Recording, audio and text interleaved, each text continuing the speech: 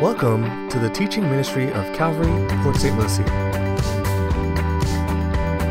Let's join lead pastor Mike Wiggins with the message, A Debt of Love.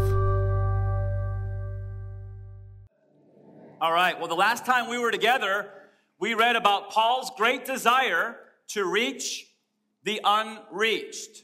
And so Paul was an amazing guy. He saw all of humanity divided into two groups. He saw the fact that some are saved and some are lost. And Paul went to great lengths in order to reach the lost with the gospel, the good news of Jesus Christ. These great lengths that Paul went to were manifested in 3 missionary journeys that are recorded for us in the book of Acts. And not only 3 missionary journeys, but also, as we learned last week, a missions trip from Jerusalem all the way up to Illyricum, the region of Illyricum, modern day, the Balkan peninsula there, a distance of 1,400 miles, not recorded in Acts. And so from Jerusalem all the way to Illyricum, some 1,400 miles, right? The distance from Port St. Lucie to Manchester, New Hampshire, what we learned last week. What did Paul do?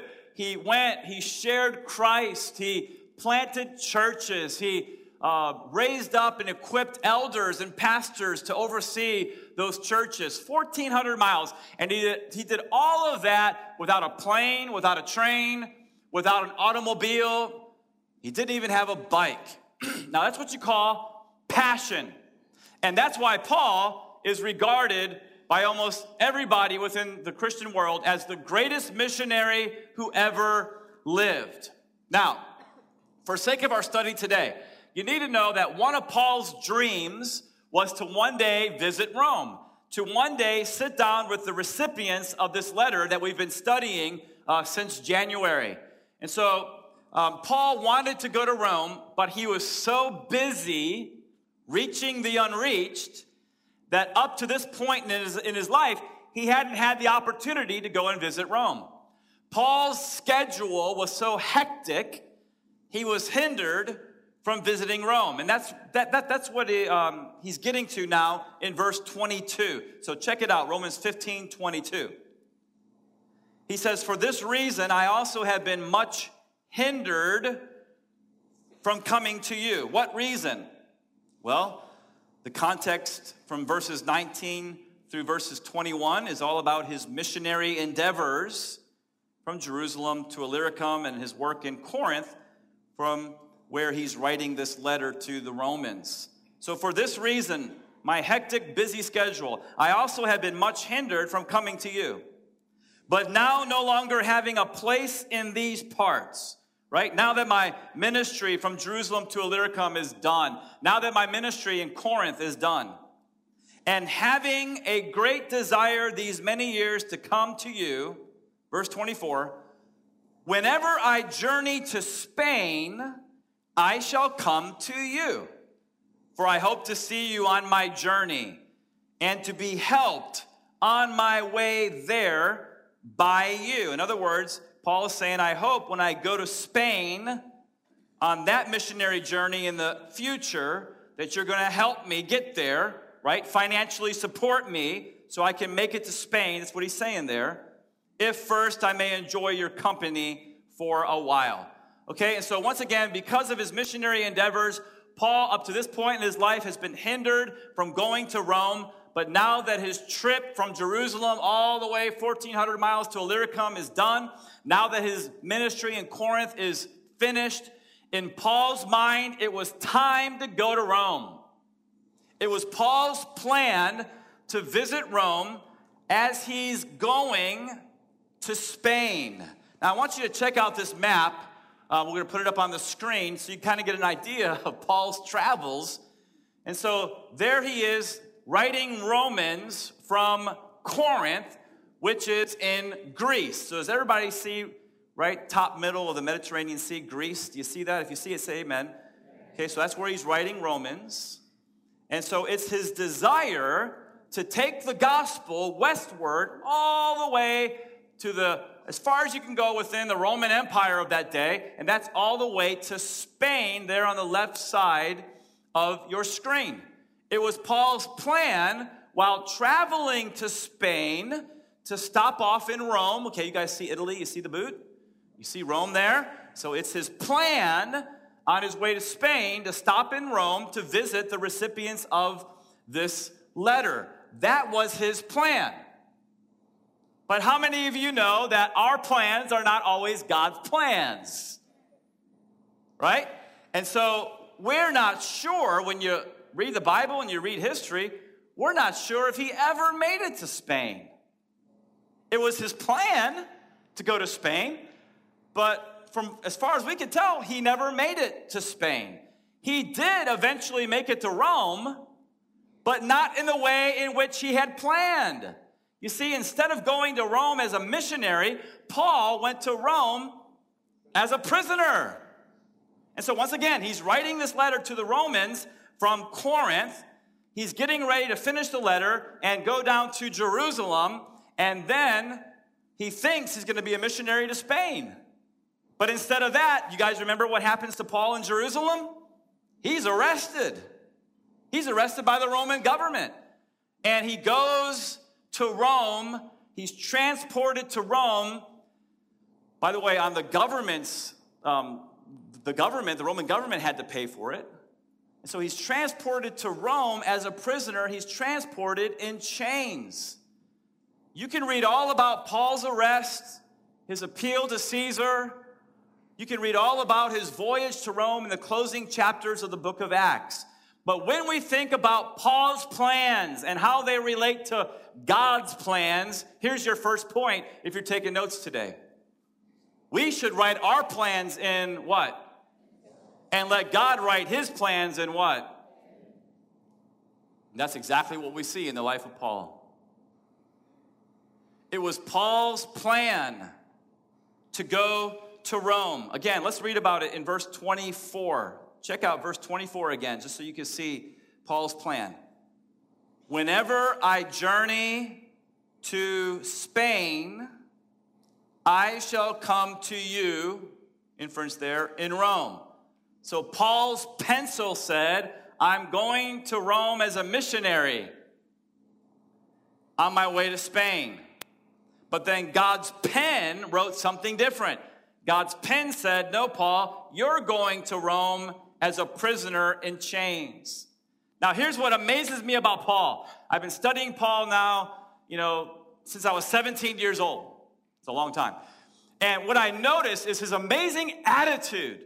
Because even though God's plan was not Paul's plan, Paul was totally okay with it. As you read throughout the book of Acts, especially the last few chapters of Acts that chronicles everything that we're talking about here, you see that Paul's attitude is, hey, it's fine. When God overruled Paul's plan, Paul was totally okay with it.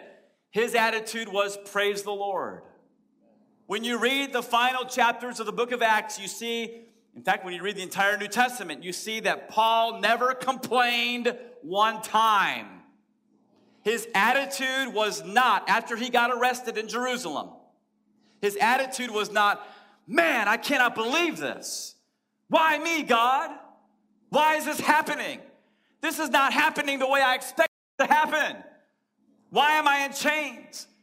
Why have I been arrested? Why am I chained to this Roman centurion?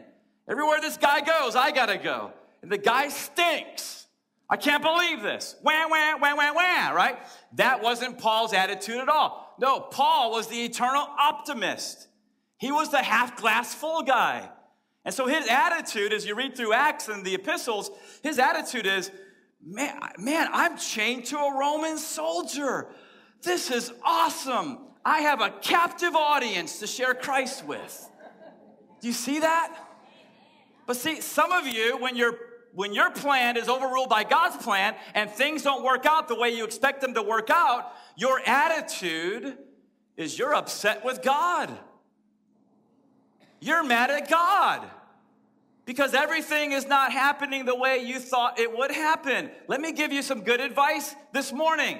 Don't fight God. Here's why. Because God is sovereign, we are not. God sees the whole picture, we do not. And God's ways are perfect, our ways are not. How many of you guys really believe that God's a good father? Right? And so he answers our prayers, but not always in the way that we think he's going to answer our prayers.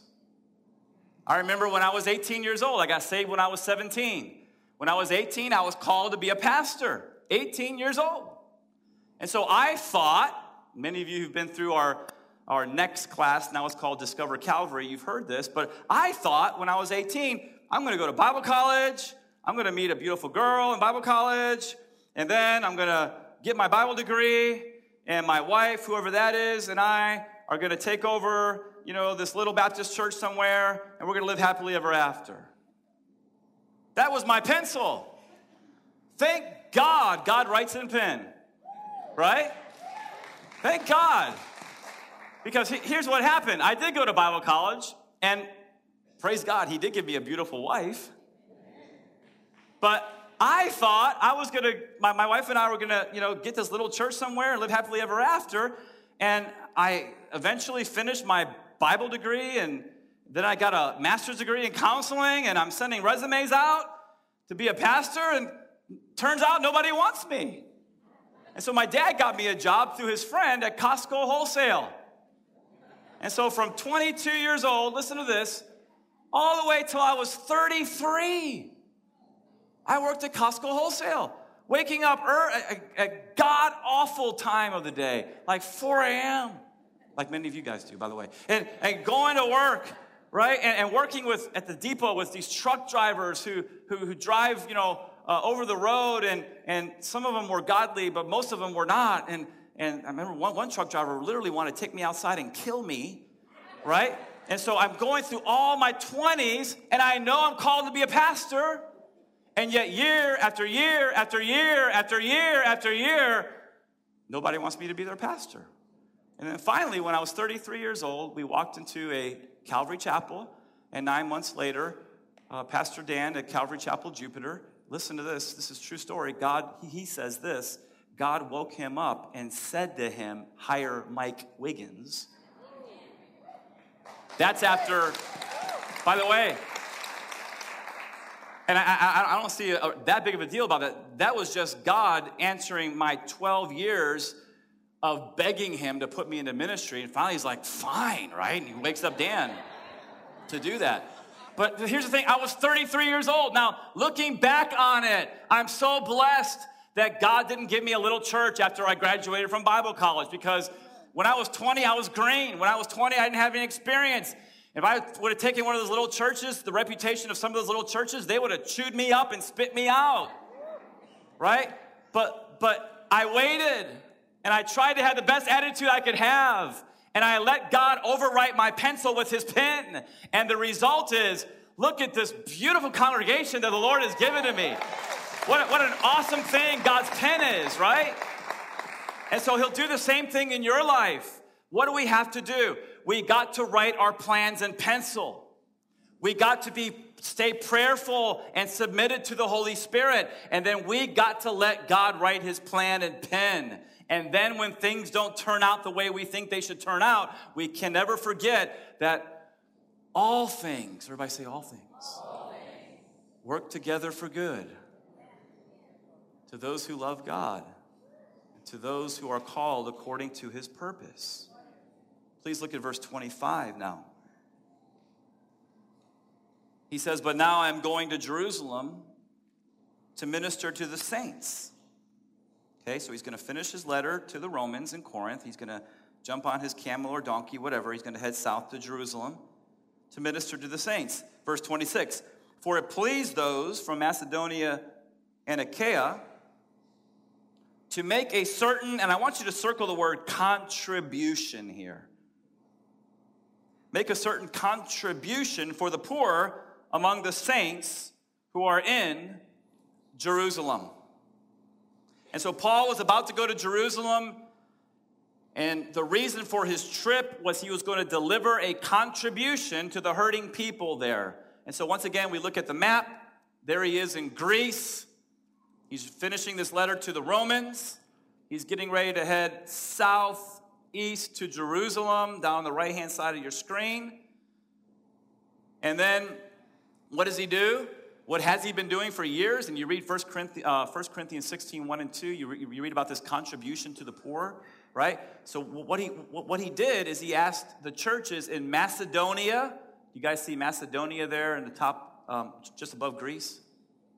Macedonia, Achaia, which is Greece. Achaia is the lower part, just under Greece there. He's asking all those churches, Gentile churches in that region. We know from 1 Corinthians 16:1, he's asking the churches of Galatia. You guys, does everybody see Asia Minor there, modern-day Turkey? Okay, if you see Asia Minor, just say amen, so I know you're checking this out. Okay, Galatia, all the churches in that area. He asked all of them, I want you to receive a contribution week after week after week for the poor, hurting saints down in Jerusalem. That's what's going on right here in the letter. And so why Jerusalem? What's going on? Well, we know from the Bible that a famine had previously hit that area of Jerusalem in Judea. And so when there's a famine, there's a shortage of crops, shortage of food, that leads to poverty. We also know that the Jewish believers in Jesus were being persecuted by the Jews that rejected Jesus. We know from Acts that thousands of Jews received Yeshua as their Messiah, but tens of thousands of Jews rejected Yeshua as their Messiah. And so those Jews that rejected Jesus were persecuting the Jews that received Jesus. And when you're persecuted by your fellow Jews, you're cut off from the synagogue, you get fired from your job, and the family members don't want you anymore, you lose your inheritance. So a famine is leading to poverty, and persecution is leading to poverty. So Paul tells all the Gentile churches in Macedonia, Achaia, Galatia, hey, week after week after week, I want you to receive a contribution so that I, and a delegation, can deliver that contribution down to the poor saints in Jerusalem. Is all this making sense? Look at verse 27.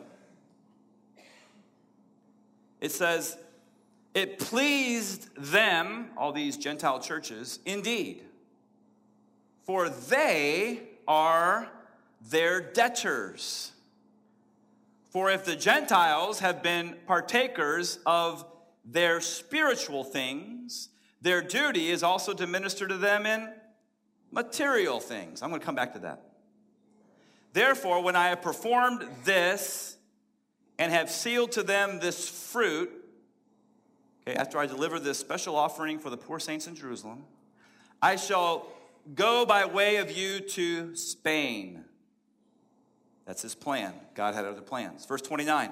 But I know that when I come to you, I shall come in the fullness of the blessing of the gospel of Christ. Let's just finish out the chapter here. Verse 30. Now I beg you, brethren, through the Lord Jesus Christ and through the love of the Spirit, that you strive together with me in what? Prayers to God for me. By the way, that's the most important thing you could ever do for me and my family. To pray for us. Paul knew that. He's always asking people, pray for me, pray for me, pray for me. Verse 31, what was his 3 specific prayer requests? Verse 31, that I may be delivered from those in Judea who do not believe, the Jews that rejected Jesus. And that my service for Jerusalem may be acceptable to the saints. You know, when I deliver this offering, that they'll be happy. James and the church of Jerusalem will be happy for this gift.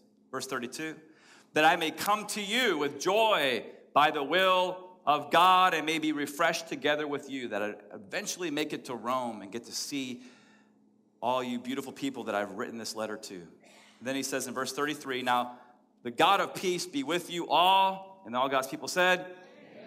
But guess what? In classic Pauline fashion, he says amen, but he's got a whole chapter left to finish to them. He's a long-winded preacher. And so let's go back now, and we're going to spend the rest of our time this afternoon focusing on verses 26, 27, and 1 Corinthians 9. Okay, so please look at verse 26. He says, for it, and I want you to underline the word pleased. For it pleased those from Macedonia and Achaia to make a certain contribution for the poor among the saints who are in Jerusalem. Verse 27. And I want you to underline again, the word pleased. It pleased them indeed, and they are their debtors. And so again, when the Gentile believers up in Macedonia, Achaia, and Galatia, when they heard about the troubled times that the saints in Jerusalem were having, it pleased them. Everybody say pleased. It pleased them to receive all these offerings, financial offerings, to give to the poor brothers and sisters in Jerusalem. What does that mean to us today, right? We got to apply the Bible to our lives. And so what does that mean? It means that we should be pleased to give. Right? This is not just a heady study of the Bible to make our heads really big with Bible knowledge. Right? We believe in the life application, verse by verse teaching of God's word. And so we're constantly looking for what can we apply to our lives as we're going through the scriptures.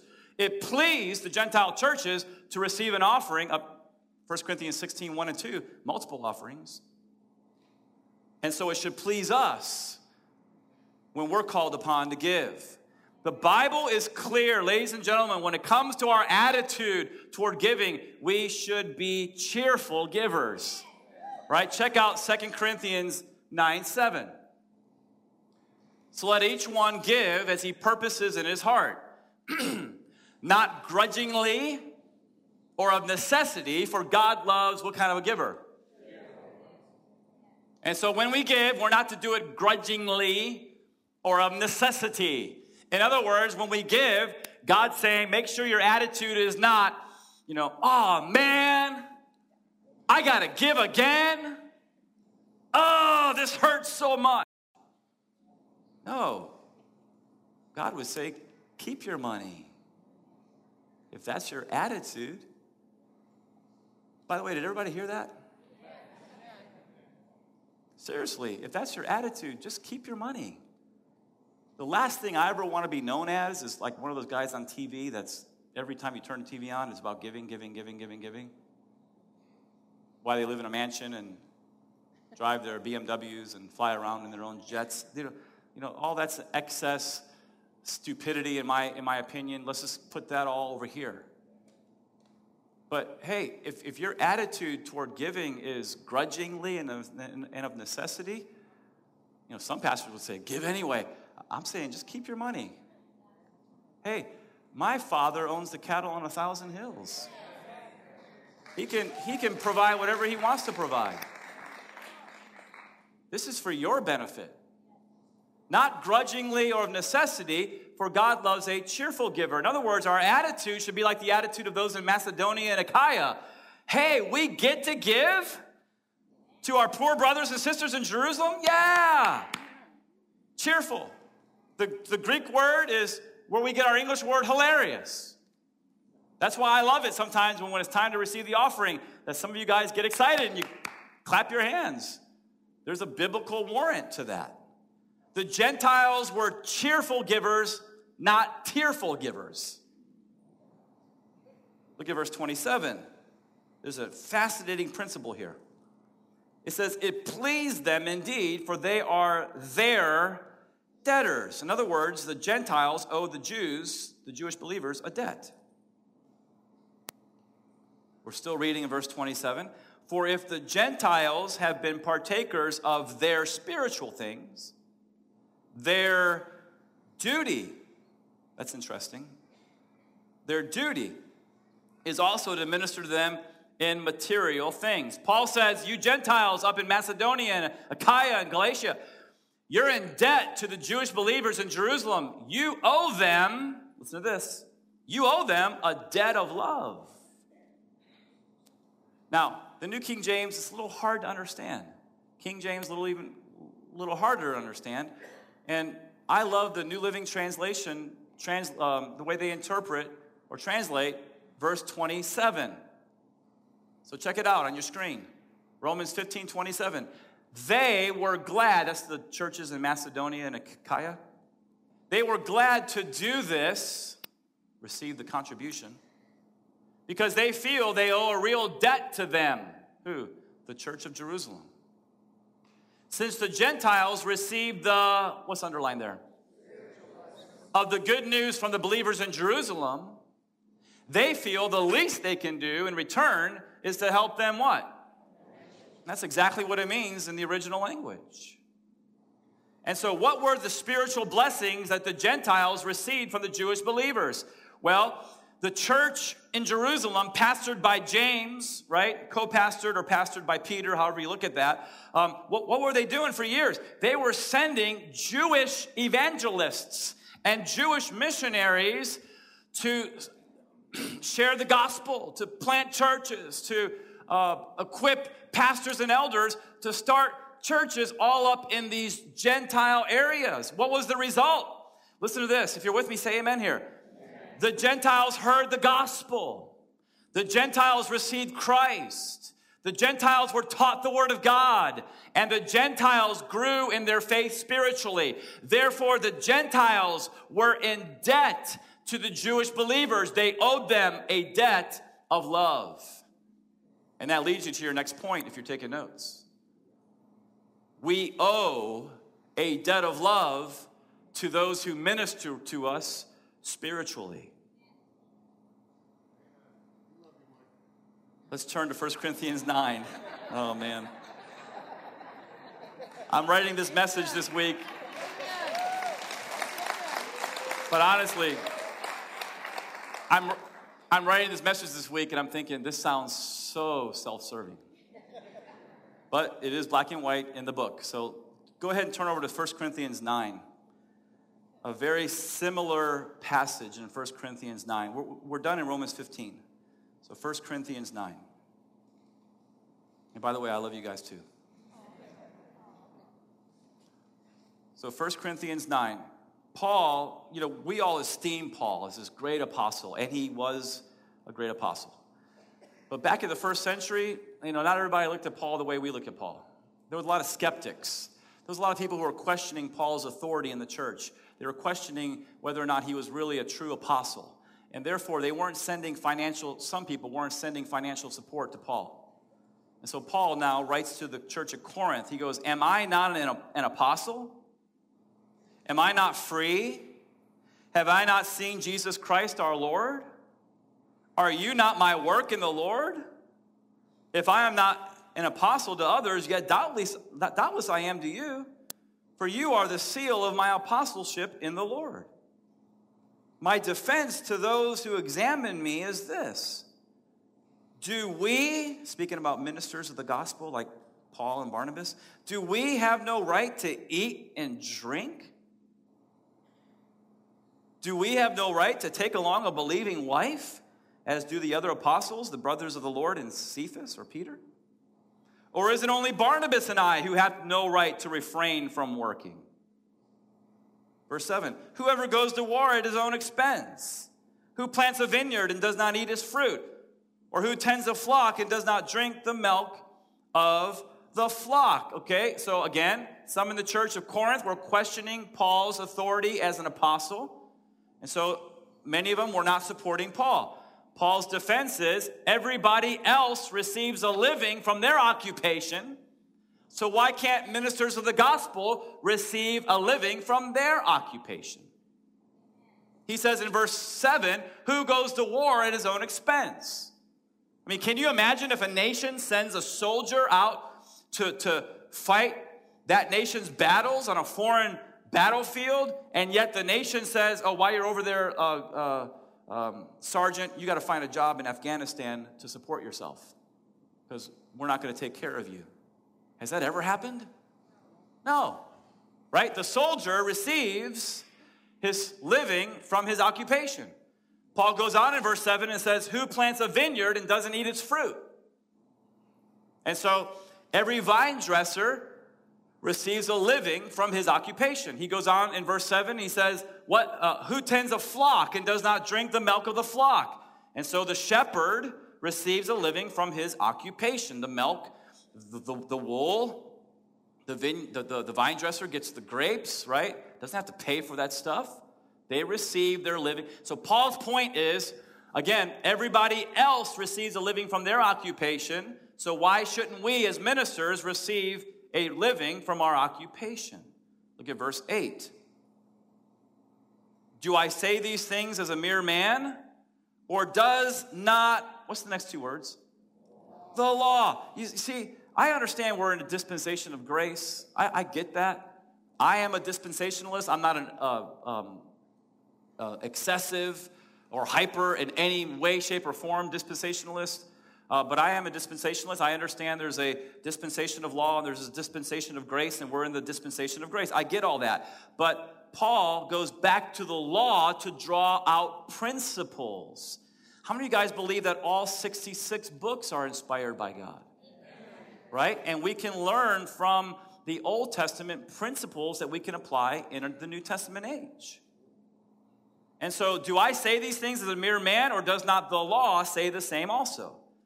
For it is written in the law of Moses, you shall not muzzle an ox while it treads out the grain. Is it oxen that God's concerned about when he wrote that verse in Deuteronomy? Or does not he say it altogether for our sakes, the sakes of the ministers of the gospel? He says, for our sakes, no doubt, this is written, that he who plows should plow in hope, and he who threshes in hope should be a partaker of this hope. And then here's the very similar verse to what we just read in Romans 15:27. Right here in 1 Corinthians 9:11.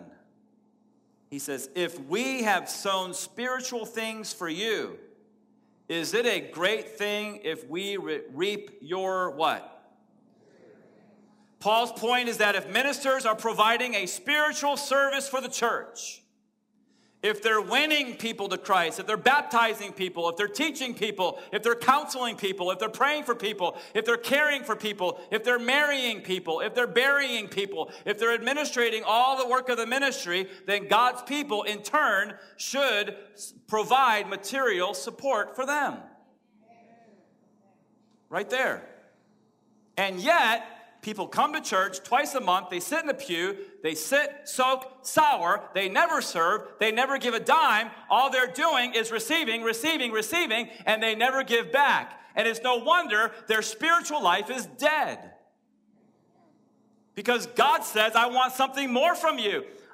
It's more blessed to give than to receive. See, that's what it means to walk the victorious Christian walk. And so, what does this look like? Jump down to verse 13. He says, do you not know that those who minister the holy things eat the things of the temple, and those who serve at the altar partake of the offerings of the altar? He's talking about the Old Testament ministers called the Levites. He's going back to the law to pull out a principle for living in the New Testament. Verse 14, even so, if you have the ESV or the NLT or the NIV, it's in the same way. The Lord has, what's the word? That those who preach the gospel should live from the gospel. And so in Old Testament times, you have the Levites. And what did they do? They provided a spiritual service for God's people. And they were therefore supported by God's people. How? Two ways.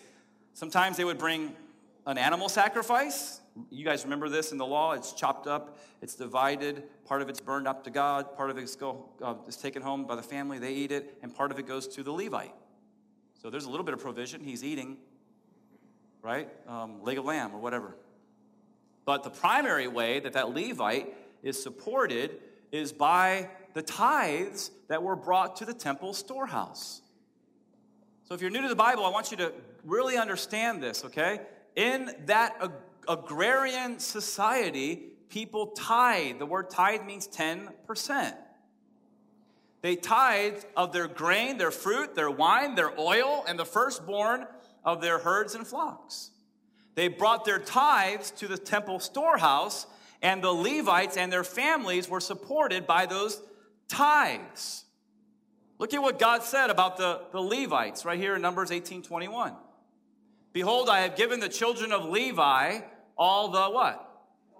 in Israel as an inheritance, in return for the work. And by the way, if a Old Testament or New Testament minister is lazy and doesn't work, then they shouldn't get anything. That wasn't in the notes, but anyway.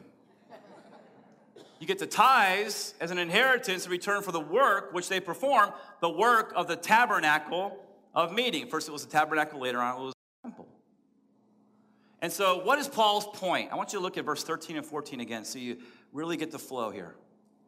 He says in verse 13, "Do you not know that those who minister the holy things eat the things of the temple, and those who serve at the altar partake of the offerings of the altar? Okay, even so, the Lord has commanded that those who preach the gospel should live from the gospel." What is he saying? He's saying that Old Testament ministers were supported by God's people. Even so, or in the same way, New Testament ministers should be supported by God's people. Is that clear for you guys? So we do have a duty. We do have a responsibility. Now, John Piper, I've shared this with you like a year and a half ago when I was teaching through 1 Corinthians 9, has a great article, if you want to learn more about tithing, called Toward the Tithe and Beyond. And this guy's a Bible scholar. Okay, this is what he says about this whole thing about tithing. The verses that we just read.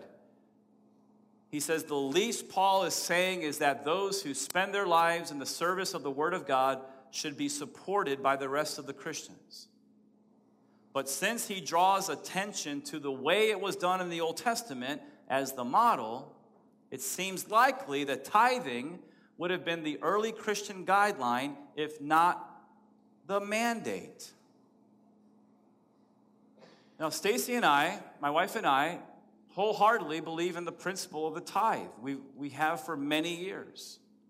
So every time we get paid, we take a minimum of 10% of the gross and we give it to this local church. We believe in tithing and we believe in giving offerings above the tithe the same way the churches in Macedonia and Achaia gave to the poor people in Jerusalem. And so as we've been living our lives and tithing over the tithe throughout the years, the Holy Spirit will lead us in different ways, and we've given to different organizations above our tithe.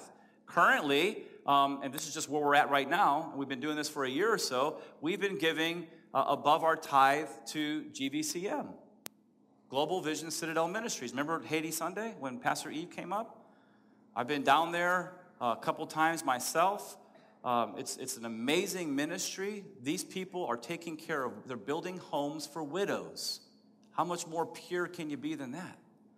They're taking care of orphans. Right? What is pure religion and undefiled, according to the Word of God in James? Take care of the widows and orphans. And so my wife and I, above our tithe, give a general donation to their general fund, and we also support 2 orphans there in that ministry. That may be something God leads you to do. God may lead you above your tithe to give to New Hope, another mission organization in Haiti that we support. Or you can go to our website, click on missions, and you can see all the different missionaries and church plants that we support. And God may encourage you to give above your tithe to one of them. It's how the Holy Spirit leads you. And so once again, just like the Gentiles in Macedonia and Achaia and Galatia gave freely to the poor saints in Jerusalem, so my wife and I, the Holy Spirit's led us to give to the poor saints in Haiti. That's what we want to do. And so when we're raising money for our school, hopefully that'll start in March. By the way, they changed our site plan approval date again. Now it is January the 23rd. Please continue to pray to get that site plan approval across the street so we can clear the land, make that a parking lot, and start raising money for our school. But when we start raising money for our school, we're not doing it now. Don't give to the school yet until we get the site plan approval. But when we start raising money for our school, my wife and I will give above the tithe to that project. Is something we believe in. Our church tithes, right? Our church, we just had a board meeting just last week. Jack Worrell sits on our board. Marcia gets to sit in and take the minutes, and we have a board of directors, and they go through the budget. And I was so happy to report to the board that this church has given we've given 13% of all that's come in this year. We've sent out 13%. That's an awesome thing. Now, I don't say all this about our giving, our personal giving, to blow the trumpet and call attention like the Pharisees did. That's not my heart motive at all. God knows my heart motive. My motive is that I'm the lead pastor of this church. And if I'm not tithing and giving offerings above my tithe, how can we ever expect the members to tithe and give offerings above their tithe? That's the motive there, is to lead by example. Now, in case you're thinking that we should ignore the principle of the tithe because we're no longer under the law, I have to remind you of this, that tithing predates the law by 430 years. This is an important principle. Those of you guys who've been with us for years, you've heard me say this, but so many of you are new, so let me refresh your memory. 430 years before Moses went up to Mount Sinai to receive the law of God, 430 years before that, a man named Abraham, who Romans 4 says is the father of the faithful, the father of all who believe. He had an encounter in Genesis 14 that changed his life. In that passage of Genesis 14, Abraham and his men had to go rescue his nephew Lot from the enemy. They won that battle, and they're coming back with the spoils of war. And does anybody remember who comes out to meet Abraham? Melchizedek. Some of you are thinking, what? Melchizedek. You can read it later in Genesis 14. He comes out carrying bread and wine, and he meets Abraham. Now, what does Abraham do 430 years before the law? Check it out, Genesis 14:20. And he, Abraham, gave him, Melchizedek, a what of all? A tithe of all. Well, who in the world was Melchizedek? It says in the New Testament, in Hebrews, that he was the king of Salem, later known as Jerusalem, the priest of the Most High God, who met Abraham returning from the slaughter of the kings and blessed him, to whom also Abraham gave a 10th part of all. First being translated king of righteousness, then king of Salem, meaning the king of peace. Listen to this. This is Melchizedek. Without father, without mother, without genealogy, having neither beginning of days nor end of life, but made like the Son of God, remains a priest continually. And so who was Melchizedek? At the very least, he was a type of Christ. Some scholars believe he was an Old Testament appearance of Christ. And so I want you guys to understand what we're teaching here. 430 years before the law, because you always hear people say, I don't tithe, I'm not under the law. Listen, 430 years before the law, you have Abraham who's tithing to a type of Christ. Somebody who has no beginning, no end, no genealogy, who's made like the Son of God. He could have been Christ himself. Who knows? We'll find out when we get to heaven. But he tithed to this type of Christ. Now, if you're with me, say amen here. Amen. This is the primary reason why I tithe. Not because I'm a Jew under the law who has to, but because I'm a Christian under grace and I get to. That's why I do it. I get to. And tithing must have continued because 30 years later, Abraham's grandson Jacob made a vow to God, I'm going to tithe to you for the rest of my life. There in Genesis 28. And so what did St. Augustine say? Check it out on your screen. He said, whosoever therefore desires to secure a reward for himself, let him render tithes. And out of the 9 parts, let him seek to give alms. Now, what reward is Augustine talking about? I'm going to read it to you from Malachi 3:10. Here's the reward. God says, bring all the tithes into the storehouse, that there may be food in my house. And try or test me now in this. You guys have heard this. The only place in the Bible where God says, test me. Test me. Those of you who have given 4%, test me. Those of you who have given 6%, test me. Those of you like me and Stacy who for years gave 8% because I didn't have enough faith to give 10. Aren't you glad for God's grace? He says, test me. Test me. Says the Lord of hosts, if I will not open for you the windows of heaven and pour out for you such a blessing that there will not be room enough to receive it. And so that's God's promise.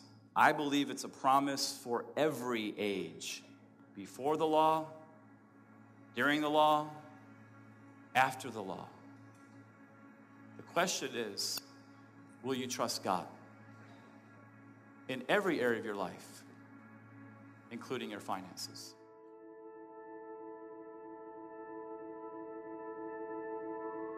One of the greatest gifts God can give His children is the assurance of their salvation. If you're not sure where you stand with God, we want to help. Visit our website at www.calvarypsl.com. Click on Home, then Knowing Christ.